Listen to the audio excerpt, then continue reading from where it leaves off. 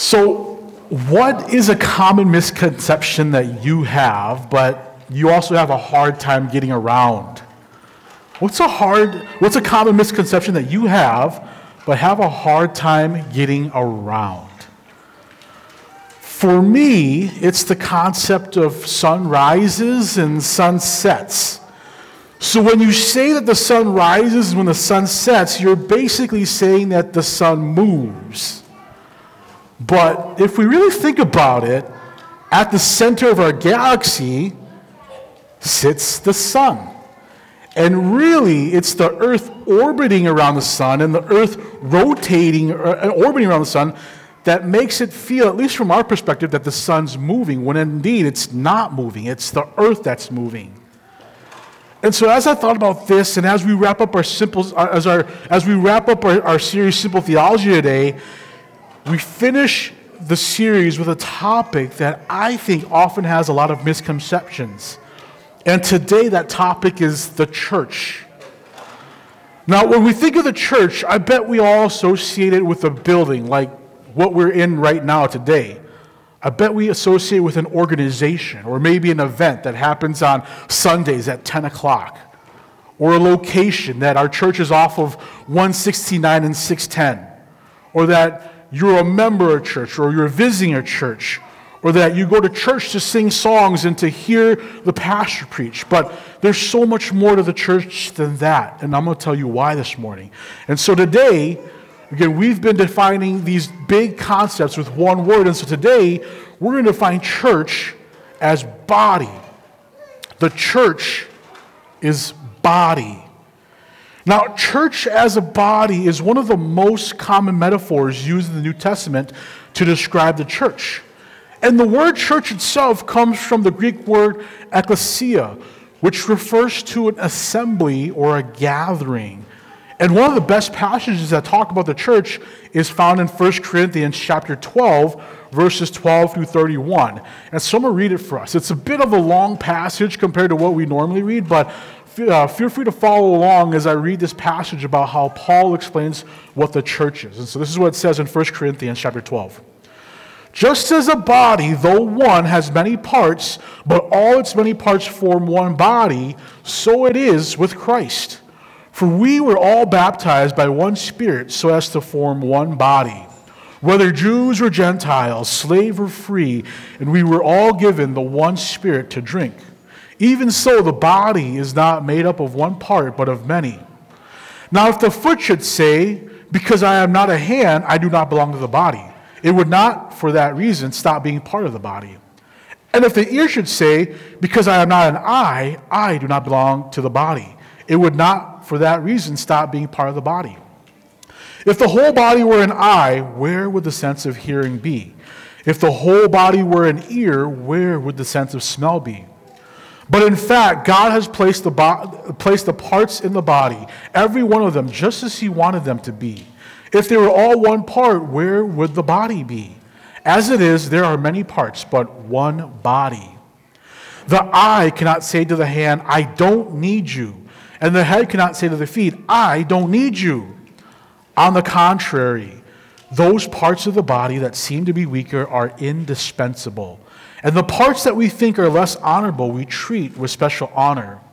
And the parts that are unpresentable are treated with special modesty, while our presentable parts need no special treatment.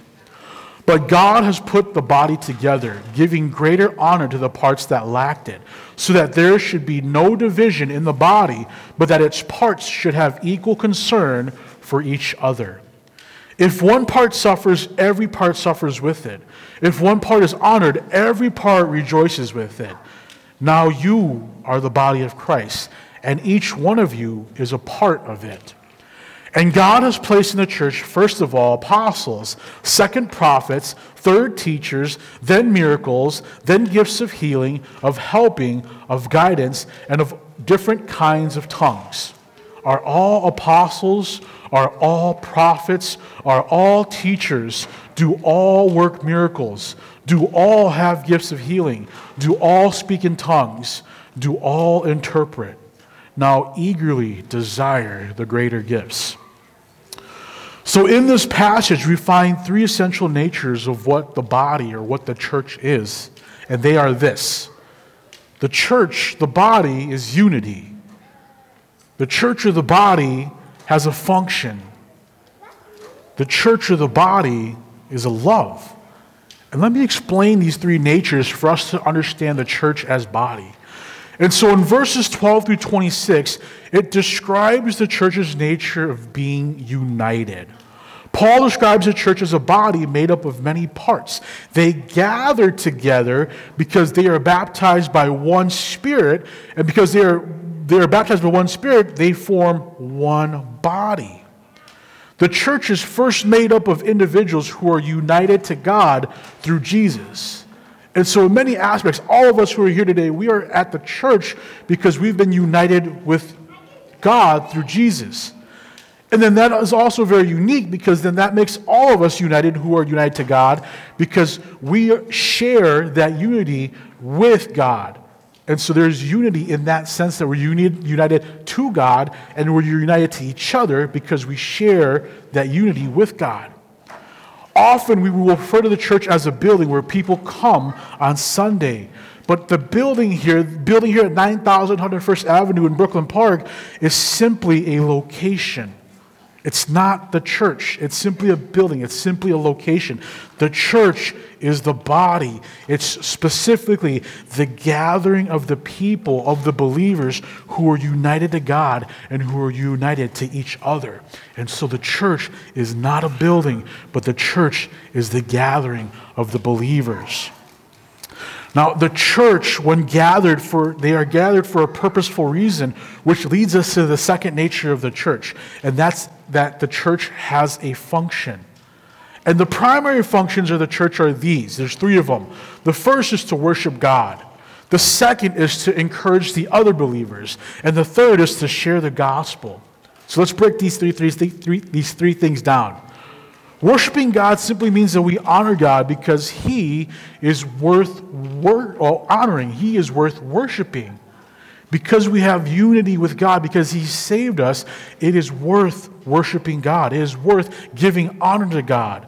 We worship Him through singing, which Johann led us to in. We worship Him through being thankful in prayers. We worship Him with sharing with others what He's done in our lives. And so worshiping isn't limited to just singing, but again, it's whatever we do to give God honor, whatever we do to attribute God honor. So even if we simply think that, man, God has been so good in my life this week, that is worship. Now, the second function is to encourage others. There's a big church word for this. It's called edification, but I'm just going to use encourage. The second function is to encourage others. And so in 1 Corinthians chapter 12, verses 25 to 26, this is what it says. But that its parts, meaning the members of the church, its parts should have equal concern for each other. If one part suffers, every part suffers with it. If one part is honored, every part rejoices with it. That there is a sympathy for the other believers, that because we are united, we feel with one another. We feel what someone is feeling. We hurt when someone is hurting. We celebrate when someone is celebrating. I so love the response during, as much as I didn't like the pandemic, I love the response of a lot of the folks, a lot of the church members that I was surrounded with. And so whenever someone got sick, it's like, hey, let's start a meal train. Hey, can we drop off something for you? Hey, do you need anything that I can pick you up from? Anything from the grocery store that I can pick up for you because you're quarantined. There was this sense of, man, you're hurting. How can I help you? Hey, you're celebrating. How can I come alongside you to celebrate with you? Hebrews chapter 10, I think, says it best in verses 24 to 25. This is what it says. And let us consider how we may spur one another on, how we can encourage, how can we push each other on. Consider how we may spur one another on towards love and good deeds, but not giving up, meeting together as some are in the habit of doing, but encouraging one another, and all the more you see the day approaching. And so Hebrews tells us, hey, how can you spur one another on? How can you not miss out on the gathering to encourage one another? Again, the members of the church, they celebrate, they suffer, they encourage, they instruct, they teach, they sympathize with each other. So much more than just the building and location, right? The third function of the church is to share the gospel so that others can be united to God. This was Jesus' last command to his disciples and to us. And we can share the gospel through evangelism. We can share the gospel through mission trips. We can share the gospel through serving our community in impactful ways that show them the love of Jesus. Through the purpose and the function of the church, though they are few, though there's not very many functions of the church, we're not limited about how we do these things. And so each member, each one of you, each one of us here, we each have a unique gifting. We all have a unique role. We have a unique responsibility to worship, to build each other up, to share the gospel. And so the way that you do these things doesn't have to look like how I do it. And the way that I do these things doesn't have to look like how you do it. We don't have to be in uniformity. We don't have to conform to looking like each other. We do have to conform to looking like Jesus, but God gives us the skills and the abilities and the roles and the responsibilities to do all these things in our unique ways. And so there's not a right way of doing it, but again, there are many ways of doing it that honors God. You see, in the passage we read in verses 7 through 10, Paul says this: if the whole body were an eye, where would the sense of hearing be? If the whole body were an ear, where would the sense of smell be? But in fact, God has placed the parts in the body, every one of them, just as He wanted them to be. If they were all one part, where would the body be? As it is, there are many parts but one body. Everyone has a function. Everyone has a gifting. Everyone has skills and abilities that they contribute to the body in doing all of these things. We all have unique and diverse ways of carrying out the functions of our church. And it's our job, you and I, our job to find ways to encourage each other to do so, which leads us to the last nature of the church, which is love. The church needs to be driven to do everything in love. The very reason why Paul wrote 1 Corinthians, this letter to the church, is largely because the church did not operate out of love. The church was very skilled and talented. The church was gifted with lots of talents and different gifts and abilities, but the church did not operate out of the love. They struggled with disunity. They were selfish. They were arrogant. They overlooked those that they should have cared for, that they should have loved. They argued with each other who had the greater gifts, or who followed the greater leader, or who was the most impactful. They argued about these things. So in response, Paul responds to the issue that the Corinthians face, and after asking them rhetorically, what is the greatest gift out there, he writes this in chapter 13, following the passage we read, verses 1 through 7. This is what it says. If I speak in tongues, and so the gift of tongues was a gift that they were arguing that was an important gift. If I speak in tongues of men or of angels, but do not have love, I am only a resounding gong or a clanging cymbal. If I have the gift of prophecy and can fathom all mysteries and knowledge, and I have a faith that can move mountains, but do not have love, I am nothing. If I give all I possess to the poor and give over my body to hardship that I may boast, but do not have love, I gain nothing. Love is patient. Love is kind. It does not envy. It does not boast. It is not proud. It does not dishonor others. It is not self-seeking. It is not easily angered. It keeps no record of wrongs. Love does not delight in evil, but rejoices with the truth. It always protects, always trusts, always hopes, always perseveres. Now, this last part of the passage is often a passage that you might hear at weddings, but it's really about the church. It's really for the church. Love is the church's primary attitude. A love that is patient, kind, not envious, not boastful, not proud. A love that doesn't dishonor but honors. A love that isn't self-seeking but selfless. A love that isn't easily angered, doesn't keep records of wrongs. A love that rejoices in truth, that protects, that trusts, that hopes, that perseveres. You see, love is the essential nature of the church next to unity and function. Now, earlier I talked about misconceptions about how I perceive the Son. And again, as we think about it, as I think about some more in my studies this past week, I think, I think about that perspective, how the sun is in the center. I think how the sun rises and how it sets and how the sun revolves around us, but actually we revolve around the sun. That's kind of a selfish perspective way to look at things, that the world revolves around me. And as I think about that, that's a literal way how I think about that happens. But as we examine the three essential natures of the church, I think there's a common misconception about the church that oftentimes I think we might have a very selfish view of the church. I think the greatest misconception about the church is that it's all about me. I go to church for my benefit. I go when I want to. I serve when it's convenient. I give when I can. I'll listen to the sermon if it sounds good. I'll sing the songs if I know them or if they're meaningful to me or if it's my favorite song. We live in a society that in parts influences us this way because our society values individualism. And unfortunately, the church isn't about that at all. The church exists to honor God and then honor others. The church is about how the body honors each other. It isn't about me. It isn't about you. And it's about others. And to be a part of the church means that you're a part of this. Now, it doesn't mean that we neglect you, because like I said earlier, when you are a part of the church, as others are honoring you, you are honoring others. And so it's this reciprocal giving to others as other gives to you. We're all about experiencing this unity, this love of what the church is about.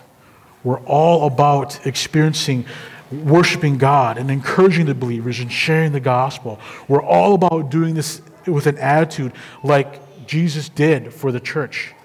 You see, church is about being a part of the body and helping the body benefit. It's not just going out to get what you need, but it's also going out to give to it. And so take a moment.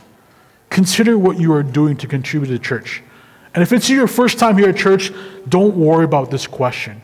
But if you've been to the church for a period of your life, if you've been a part of the church, consider how have you contributed to the church? How are you a part of the body? What are you doing to contribute to the church? And what is your attitude of being a part of the church? If this is your first time, or if it's been just a few times that you've been to a church, again, don't worry about these things. But if you've been a part of the church, consider how you have been a part to the body. And so I'll pause for a couple seconds here and ask you to consider what that's like.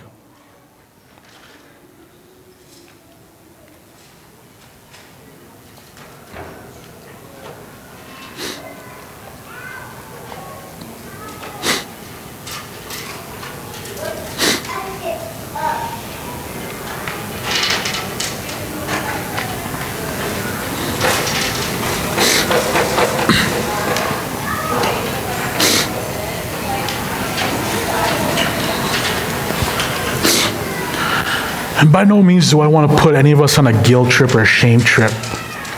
Guilt and shame are tools of the enemies that I don't mean to drive any of us at, but it's a reminder that the church is something that we are a part of, that we contribute to. And again, as we give, others are giving to us. And so this morning, I want us to end service by taking communion together. If you believe in Jesus, that He's your Savior, that He saved you, and that you rely on Him wholly, I want to invite you to take communion. But if you haven't accepted Jesus, if you're not sure about your relationship with Jesus, if you don't know that you believe in Jesus, it's okay. You don't have to take it. Again, this is something that we do for those who believe in Jesus. And so there's cups at your table. Feel free to grab one, and I'll instruct us when we take it. And if you need the elements for communion, please raise your hand. I'll have someone pass them around when we take communion. And so let's see. I'm just going to pick somebody. Ben, do you mind helping me out? there's a box of communion stuff right below the offering baskets. If you need the elements for communion, feel free to raise your hand nice and high, and Ben will walk around and pass those out. And then for kids who want to participate in communion, but again, they haven't believed in Jesus, I've got animal crackers for them that I'll pass out in a little bit here. But again, communion is one of the two unique things that a church celebrates. The other is baptism. Communion is a celebration that we participate in that's meant to reaffirm our identity as believers. In 1 Corinthians chapter 11, verse 17 through 29, Paul provides instructions about communion, but he also provides warning. This is what he says. Same book that he writes about this in Corinthians. This is what he says. In the following directives, I have no praise for you, for your meetings do more harm than good. In the first place, I hear that when you come together as a church, there are divisions among you, and to some extent, I believe it. No doubt there have to be differences among you to show which of you have God's approval. So then, when you come together, it is not the Lord's Supper you eat. For when you are eating, some of you go ahead with your own private suppers. As a result, one person remains hungry and another gets drunk. Don't you have homes to eat and drink in? Or do you despise the church of God by humiliating those who have nothing? What shall I say to you? Shall I praise you? Certainly not in this matter. For I received from the Lord what I also pass on to you. The Lord Jesus, on the night that he was betrayed, took bread, and when he had given thanks, he broke it and said, "This is my body, which is for you. Do this in remembrance of me." In the same way, after supper, he took the cup, saying, "This cup is the new covenant in my blood. Do this whenever you drink it in remembrance of me. For whenever you eat this bread and drink this cup, you proclaim the Lord's death until he comes. So then, whoever eats the bread or drinks the cup of the Lord in an unworthy manner will be guilty of sinning against the body and the blood of the Lord. Everyone ought to examine themselves before they eat of the bread and drink of the cup. For those who eat and drink without discerning the body of Christ eat and drink judgment on themselves." In the church's early days, communion was celebrated with feasts. Nowadays, we celebrate it with a little piece of cracker and some juice, but in the early days, they would have a potluck, and there was a feast. And communion was supposed to remind the believers about Jesus' sacrifice for all of us.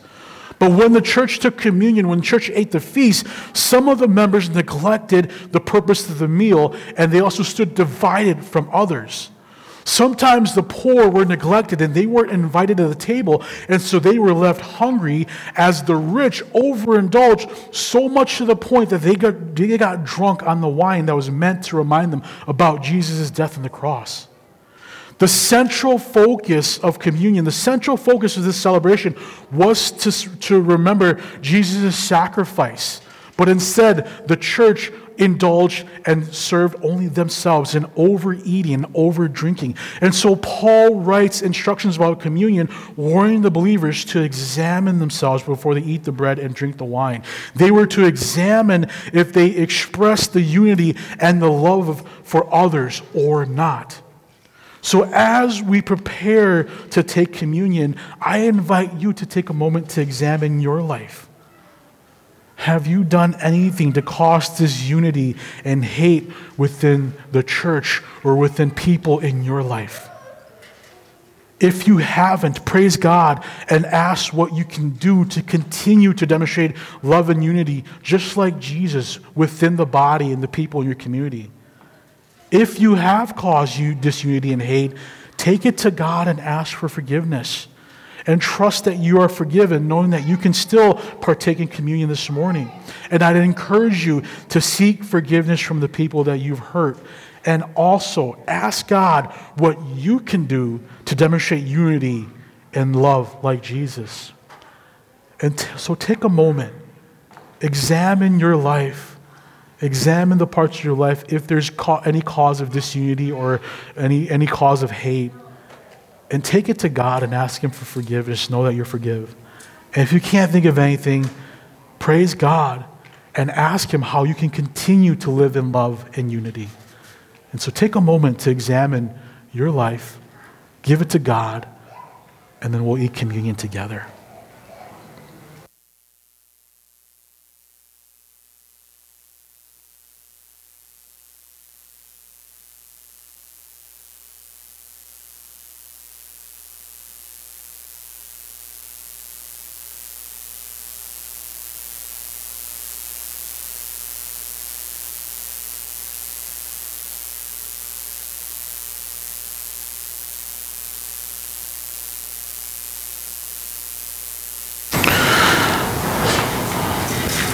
Now, I know growing up as a kid, whenever communion was taken in church, I always thought it was a snack, and I want to eat communion. And again, we know it's a ritual, it's a celebration that we do to remember what Jesus did for us.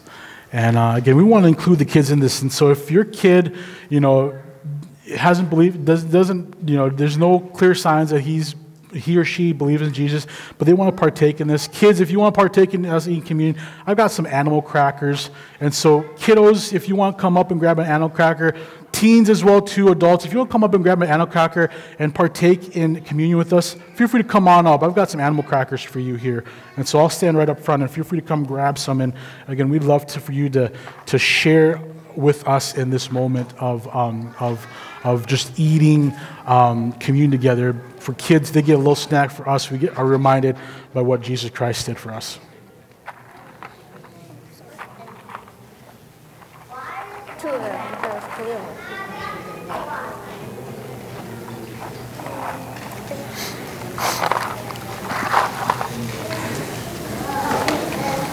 Then I'll leave the animal crackers right here in case any kiddos still want to come up for a little snack.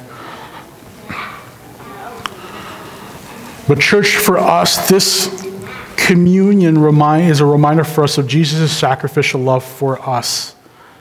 That he sacrificed everything to demonstrate his love for us, and we do this in remembrance from him.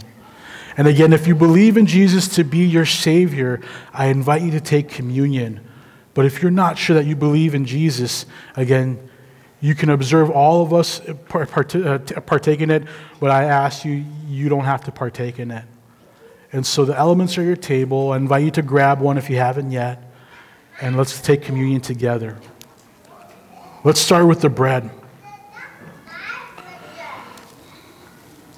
The bread here represents Jesus' body that was broken for us.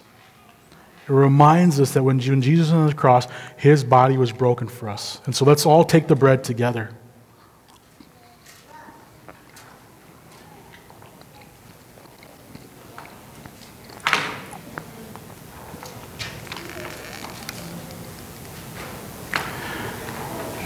Next, let us take the juice. This is the juice which represents Jesus' blood that was shed for our sins so that we could be in relationship with him. And so let's drink the juice, the blood of Jesus, reminding him that he shed his blood for us.